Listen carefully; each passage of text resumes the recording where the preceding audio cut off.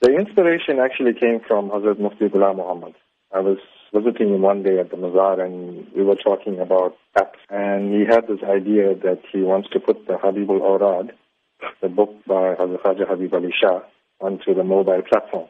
I thought, okay, instead of just having one book on the mobile platform, let's brand the app Soofie Saheb. Let's put like the Sijra there, the Habibul Awrad, we'll add some surahs and maybe even add more Wazais and Duruds going forward. So we basically converted a book called the Habibul Awrad, which shows how to perform certain prayers and optional prayers and the methods involving them, and put it on the mobile platform. So what does the app offer? It's very easy. You just go, for the moment we have the Android version.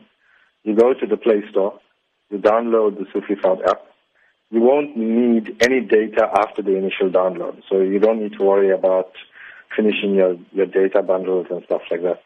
Once it's downloaded locally on your phone, you can use it, and it shows you how to perform, like Fajr, for example, the morning prayer, how to perform the optional prayers.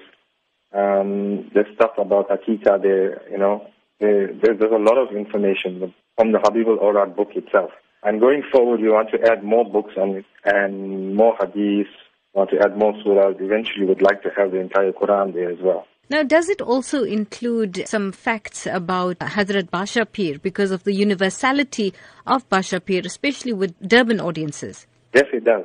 We've got an entire section on Hazrat Badsha Peer and his history. We've also got a section of Hazrat Soofie Saheb and his history. And like I say, going forward, there's going to be a lot more of information that's going to be valuable to everyone. So do you have plans for any other innovative apps in future? Yes, we do. The iOS version is short-term plan. We need to get that out as soon as possible.